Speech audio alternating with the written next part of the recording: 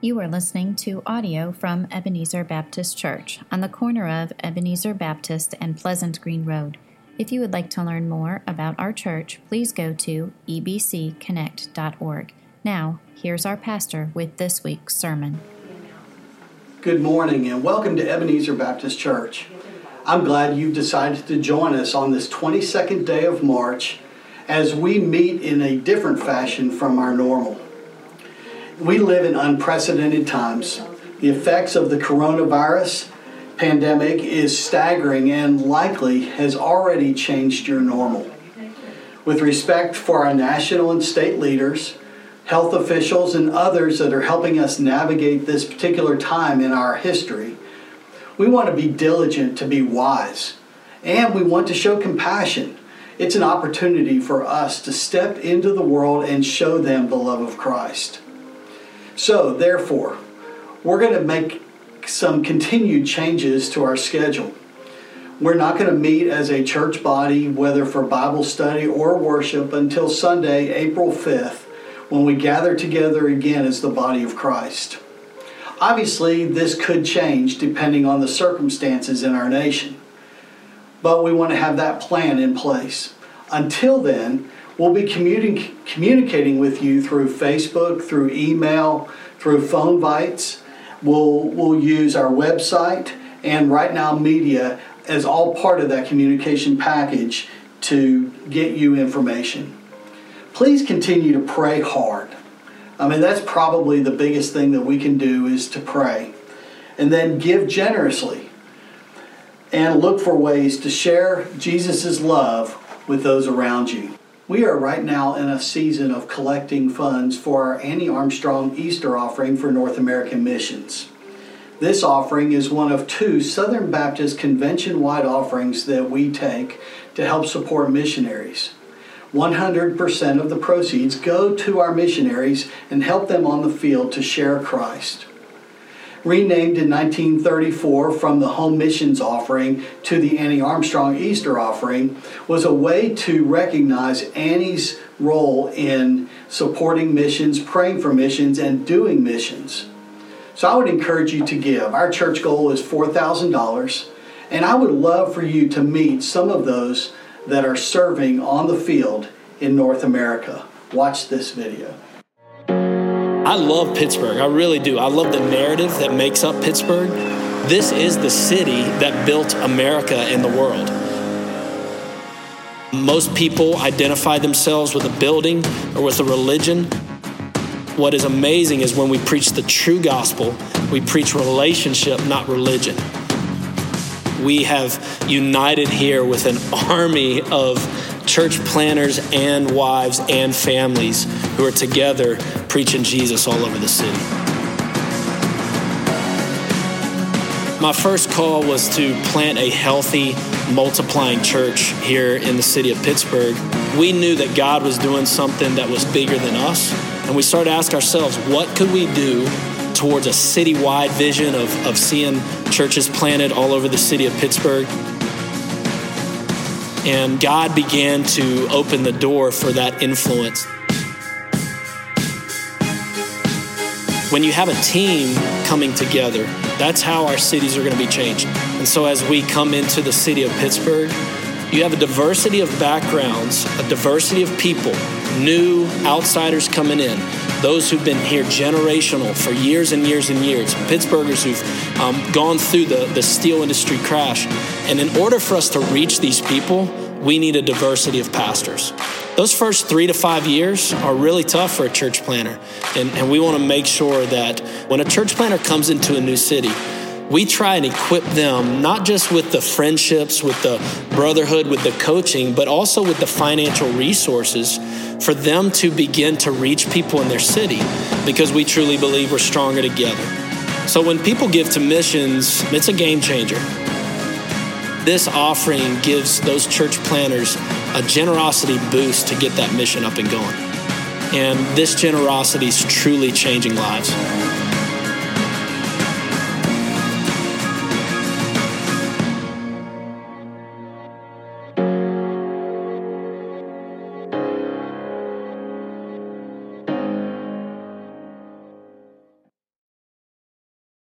As we begin this morning, I would encourage you to pull out your discussion guide and the message guide that you can use to follow along as we look at this section of 1 Peter chapter 3.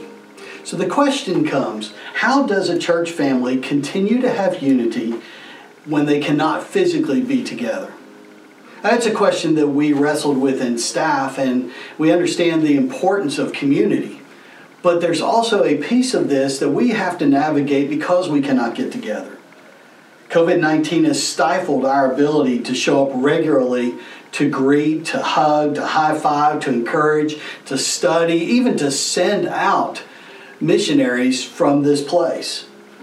In fact, I'm tempted to ask you, just so we can be together, to put your hand on the screen. Well, maybe not. That may be a little bit too much. However, there may be some of you, because of the condition that we're in now where we cannot meet, there may be some of you that have regrets about your own attendance over the past months, now that the option of getting together is no longer available. So here's some things to remember as we move forward and look at this passage. First, you cannot go back. Nor can you dwell in the guilt of what is past. Repent and move forward. Secondly, your relationship to God must become paramount. God never asked you to be a part-time follower. In fact, His invitation to follow me was, come full-time and follow me. The good news is His invitation still stands. Come follow Him.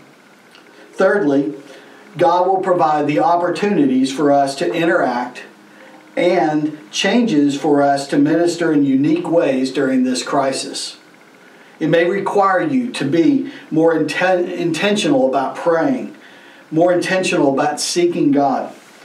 Then He will reveal those impactful occasions in your life. Fourth, when the crisis subsides, there will be a letdown in how hard we crave community and ministry. God will open doors for new methods of sharing the gospel and also provide opportunities for you to serve. So when this is over, I don't want us to abandon what we have accomplished during this interim time, because this is challenging us to grow in different ways. And so when we get back together, we need to be excited about what God is doing, but what He has done, and then what He will do going forward in the future. So let's review a couple of things from 1 Peter as we get into this. You know, we are studying this, and this is a letter from Peter. He's one of the 12 apostles to Christian exiles. Many of them left Rome and were sent to basically Asia Minor, and they were living there trying to live in a place that they weren't familiar with. Response to living in a culture of persecution, skepticism, and isolation. Now, we're a little bit familiar with that at this point. So Peter describes how we and the exiles can influence our communities in a way that will allow Christ to live through us. And that comes in many ways through our behaviors and our actions. Lastly, we've discussed authority. For several weeks, we've looked at governing authorities. We've looked at daily authorities and the authority that takes place in the home. Each authority helps us gauge how open we are to God's authority. Our response to authority is always through the filter of Jesus. His response to authority, remember, He was under the Father's authority, and how we access or assess who is in charge of our heart. Is God really on the throne of our heart? So today, we're going to continue in this journey, this trail of making a difference for the cause of Christ in the world around us. So catch that. We're going to make a difference for Christ in the world around us, and it's going to come through two main ways: how we relate to one another and how we respond to our community. So let's read 1 Peter chapter 3, verse 8. And we'll start there. It says this: "Finally, all of you have unity of mind, sympathy, brotherly love, a tender heart, and a humble mind. So let's just stop there for a moment, because in this place we find 5 characteristics of a robust church. And when we say robust, we're talking about a church that is actually doing something for the cause of Christ in a place that may not be open to hearing about Christ. Remember where the exiles lived, and so Peter is telling the Christians these characteristics ought to be characteristics of yours and the church. And so the first one is unity of mind, or to have one mind. It doesn't guarantee freedom from disagreement. That's where we kind of mistake this idea of unity. If unity can have disagreement, that's okay. But we tend to look at unity as never having disagreement. And that's just not feasible. I mean, you have an opinion, I have an opinion, and we may differ at times, and we can still walk in unity and disagree about something. The problem is when we seek unity in lieu of even having a discussion where disagreement occurs, then we put on this mask of false unity. Various interpretations of a virus and how to respond would be an example of that. A poor example would be arguing over paint color in a church. And it's one of the reasons that when some decisions are made, it's not opened up to the floor of the church for discussion. It's done within a smaller group of people. For instance, the finance team is responsible for the stewardship of our funds. We don't bring every decision to the church body. Same with personnel and other ministry teams in our church. It's not put on the floor for discussion. It has been delegated to a small group of people so that they can wrestle with the issues and make a wise decision. And the question is, at this point, when we talk about unity of mind, let me ask this. Is it important for your voice to be heard every time? Is it? That's where you have to ask the question, is it about me or is it about the church? Is it about my desires or is it about something bigger than me? Philippians 2:2 says, complete my joy by being of the same mind. Now listen to what Paul writes, being of the same mind, having the same love, being in full accord and of one mind. So he actually uses the word mind twice in that. And for us, when we talk about being of the same mind, we're talking about the idea and the concentration of us being a church that is here to spread the gospel of Christ to those that are ultimately without hope apart from Him. The second thing in this verse is sympathy. And this just means pity towards somebody else's misfortune. It's not empathy. Empathy is the idea that I can really understand. Sympathy is I look at your situation and I feel for you, but I don't know that I understand all of what you're going through. I can't exactly relate. It was interesting when I was at my last church. Both of our kids were teenagers, and so Stephen and Becca would go through things at different places, and I would stop in to see the pastor or the worship pastor. And I would walk in the office and I would begin to talk about what the issue was at my house.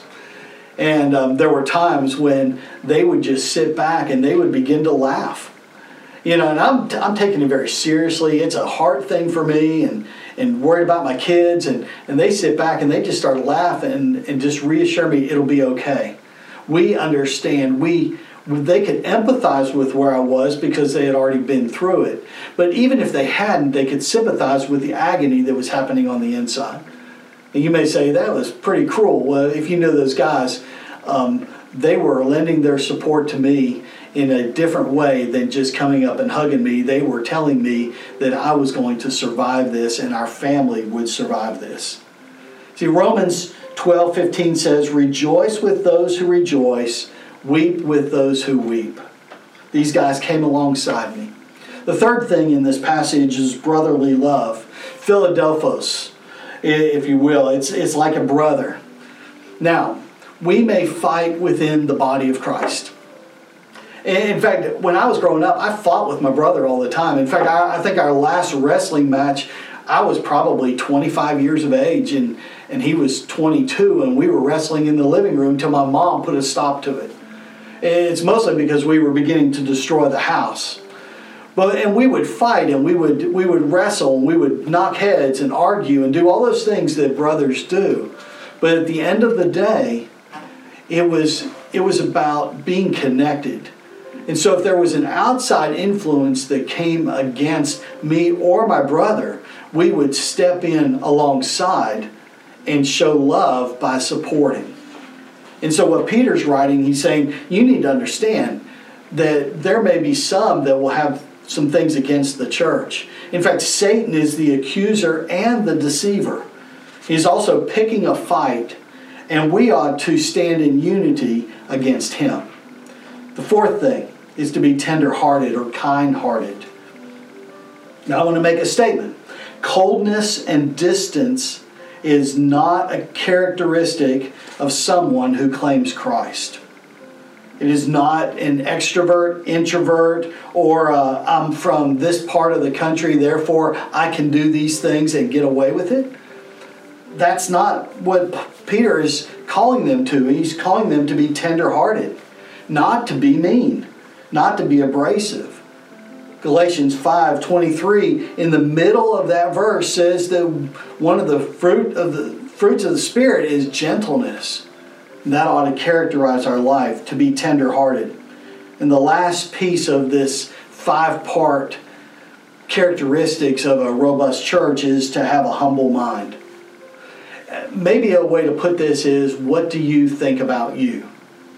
Are you humble and proud of it? Not just the outward display of humility, but an inward attitude as well. So we can put on the outward display, but on the inside be wrestling with, oh, I wish they would get their act together, and not have a humility on the inside.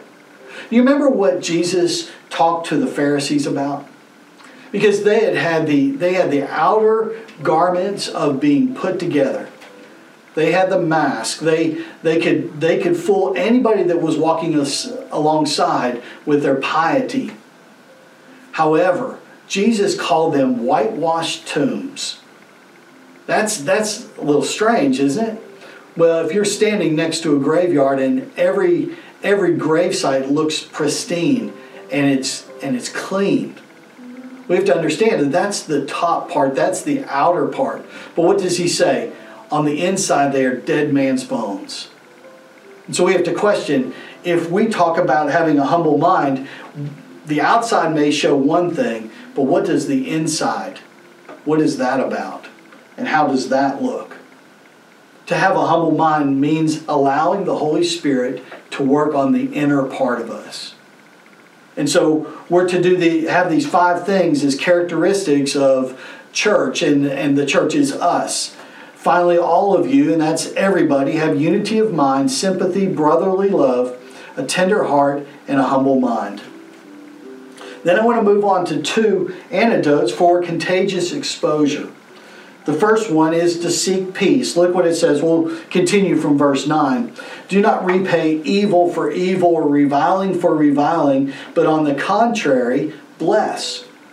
For to this you were called, that you may obtain a blessing. For whoever desires to love life and see good days, let him keep his tongue from evil and his lips from speaking deceit. Let him turn away from evil and do good. Let him seek peace and pursue it.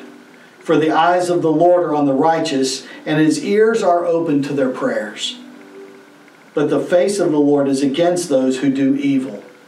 Now, who is there to harm you if you are zealous for what is good? Let's stop at that point. Let's talk about these 2 antidotes for contagious exposure. The first one is to seek peace. We find that in verse 11. He says, seek peace and pursue it. You see, wrong behaviors do not give anyone a license for revenge. An African proverb says this, the axe forgets, but the tree remembers. Here's what God says, and this is what he seeks, and it's God's response to seeking peace. Here's what it says, for the eyes of the Lord are on the righteous, and his ears are open to their prayer, but the face of the Lord is against those who do evil. First thing is his eyes are on us. You know what that means when God's eyes are on us? You remember having kids and them saying, hey, watch me, come look at me, see what I'm doing. And what do you do as a parent or a grandparent or a guardian? What do? You stop and you focus on them and you look at them. And as you're doing that, there's this degree of pride and this love that comes forth. It's the idea that the kids understand when you're looking at them, there is security, there is protection, and there is pride because of ownership.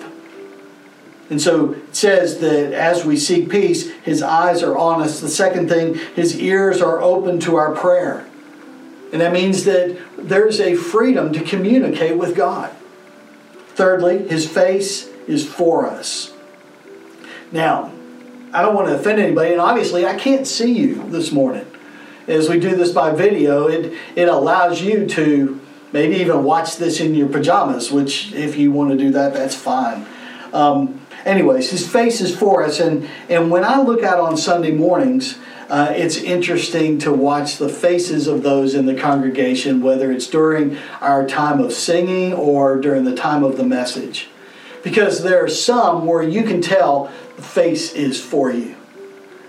But there are others that are sitting there, and I don't know whether it's confusion or irritation, but it's like your face is against. And so it's a way of thinking about this, that God's face shows that he is for us when we do what is right. And then this verse says, but the face of the Lord is against those who do evil. So God's face is for us when we do what is right. The what if question that drives us crazy from this, when we start talking about those that would harm us and us wanting to possibly repay or revile it back against somebody, the thing that drives us crazy is this question, what happens if I don't see justice? Is it our responsibility to enact justice? Or will we trust God's judgments? And that's hard because we want some tangible thing to be present. Here's the question. Are you willing to pray this prayer? Are you okay with echoing the psalmist? This is what he says in Psalm 7, verses 8 and 9. The Lord judges the peoples. Judge me, O Lord, according to my righteousness and according to the integrity that is in me. Oh, let the evil of the wicked come to an end, and may you establish the righteous, you who test the minds and hearts.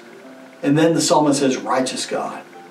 So he understood that although we may want to be that one that pursues justice, it is God who judges rightly and understands the motives of the heart and who is on the throne of the heart.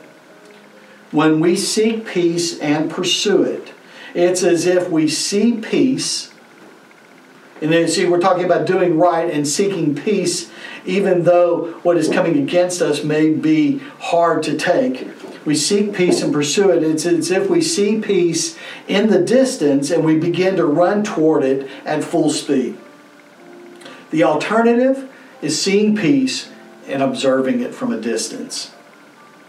So we have to gauge this. And when we talk about seeking peace, it's talking about who do we go to for comfort? Who do we go to for security? And so let me ask you this. Have you spent more time watching the news cycle for virus information, restriction announcements, and economy status checks this week and spent less time with God than you did prior to the coronavirus? Oh, it got very practical at that point. Because many of us have spent tons of time trying to figure out where this virus is going to take us instead of saying, God, I know you're in control. Help me to find my peace in you and to pursue that. And as I deal with those around me, whether I agree with them or not to seek revenge, but to understand you are the ultimate judge. The second thing, that we find in verses 14 through 17 is to suffer willingly. And I know we've talked about this a little bit in our past study, but let me read this in verse 14 and following. It says, "But even if you should suffer for righteousness' sake, you will be blessed. Have no fear of them, nor be troubled. But in your hearts honor Christ as Lord, the Lord as holy, always being prepared to make a defense to anyone who asks you for a reason for the hope that is in you. Yet do it with gentleness and respect, having a good conscience, so that those who revile your good behavior in Christ may be put to shame. For it is better to suffer for doing good, if that should be God's will, than for doing evil." So the first thing we find that Peter writes, he says, have no fear of them. Well, the question I have, are they worthy of fear? Those that come against you as a Christian, or those that come against the church, are they really worthy of fear? This is what Jesus said in Luke 12, 4 and 5. "I tell you, my friends, do not fear those who can kill the body, and after that have nothing more that they can do. But I will warn you whom to fear. Fear him who, after he is killed, has authority to cast into hell.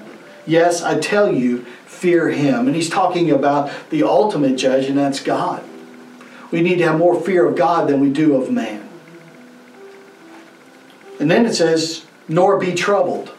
That means to be agitated or frustrated. And we only get agitated and frustrated when we seem to lose control. So, what do you have control of? The things in your life, if you can list them. Or whom do you have control of?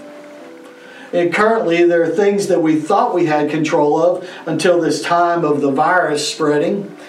We had control of our 401k and our retirement, our stock market piece.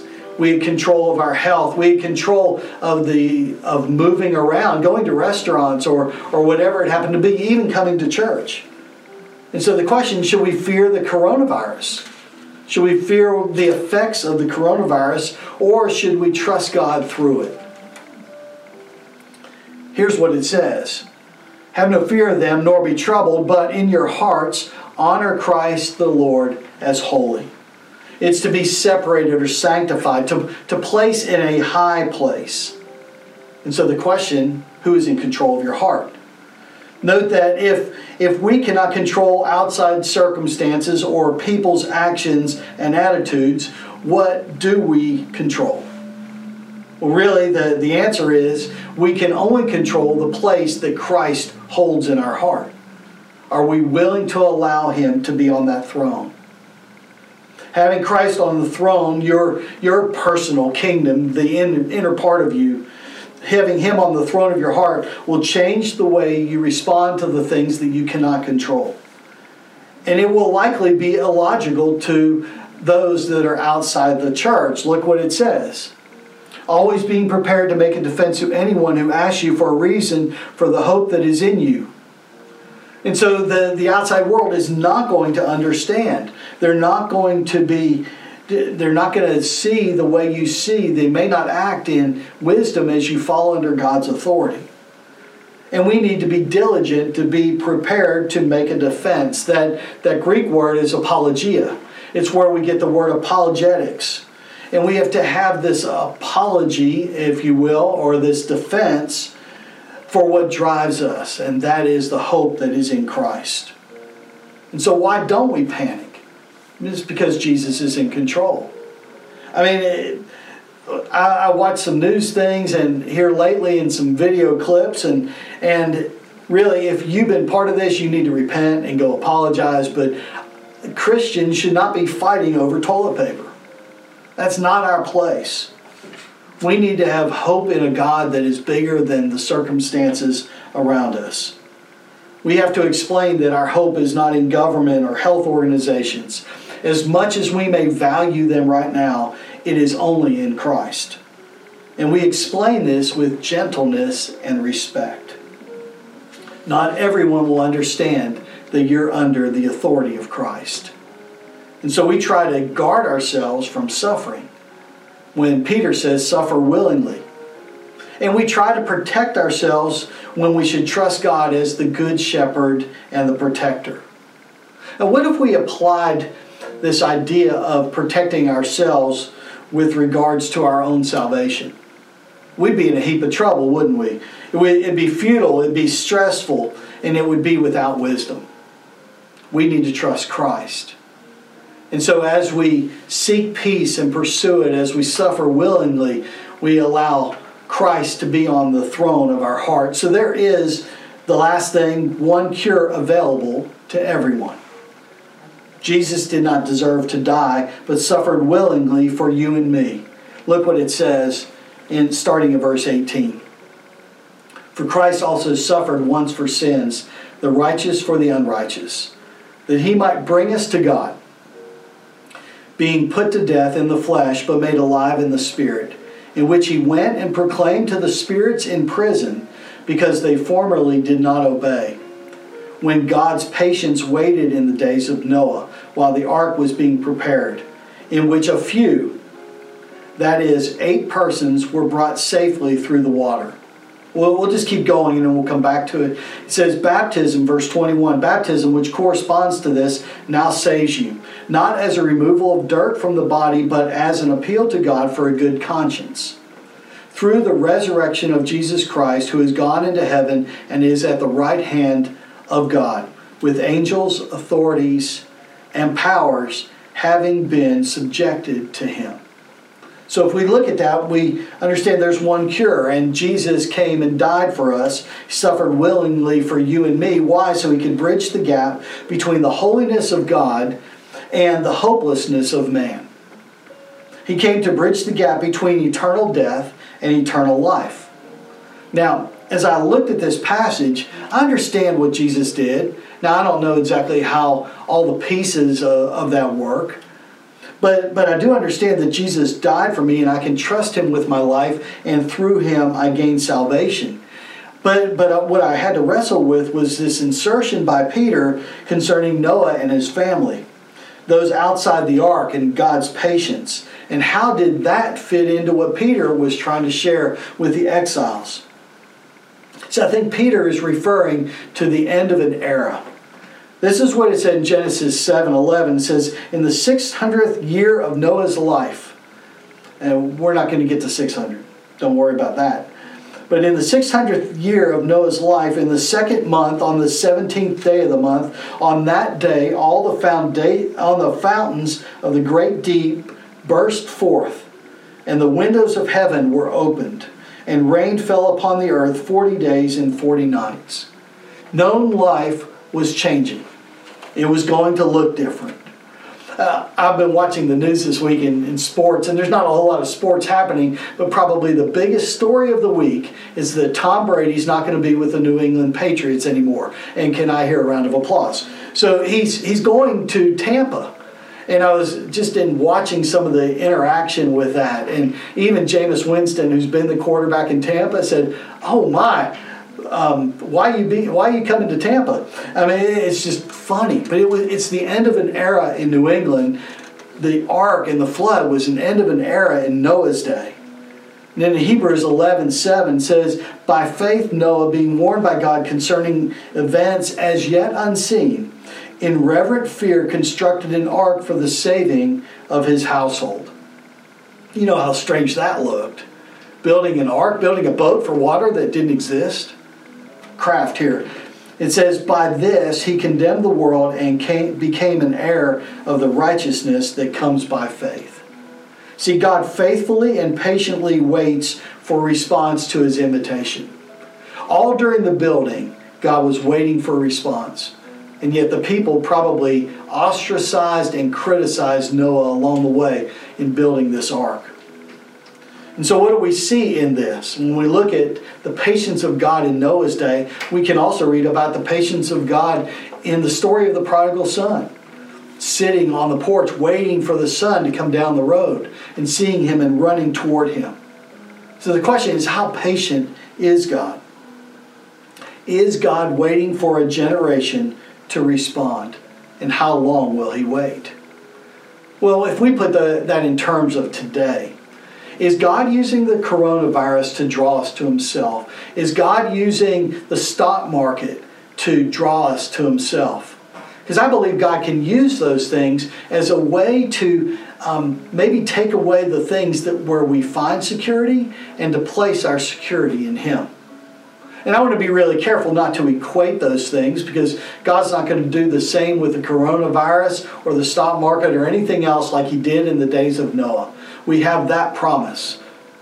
But is God using this as a means of drawing us back to himself?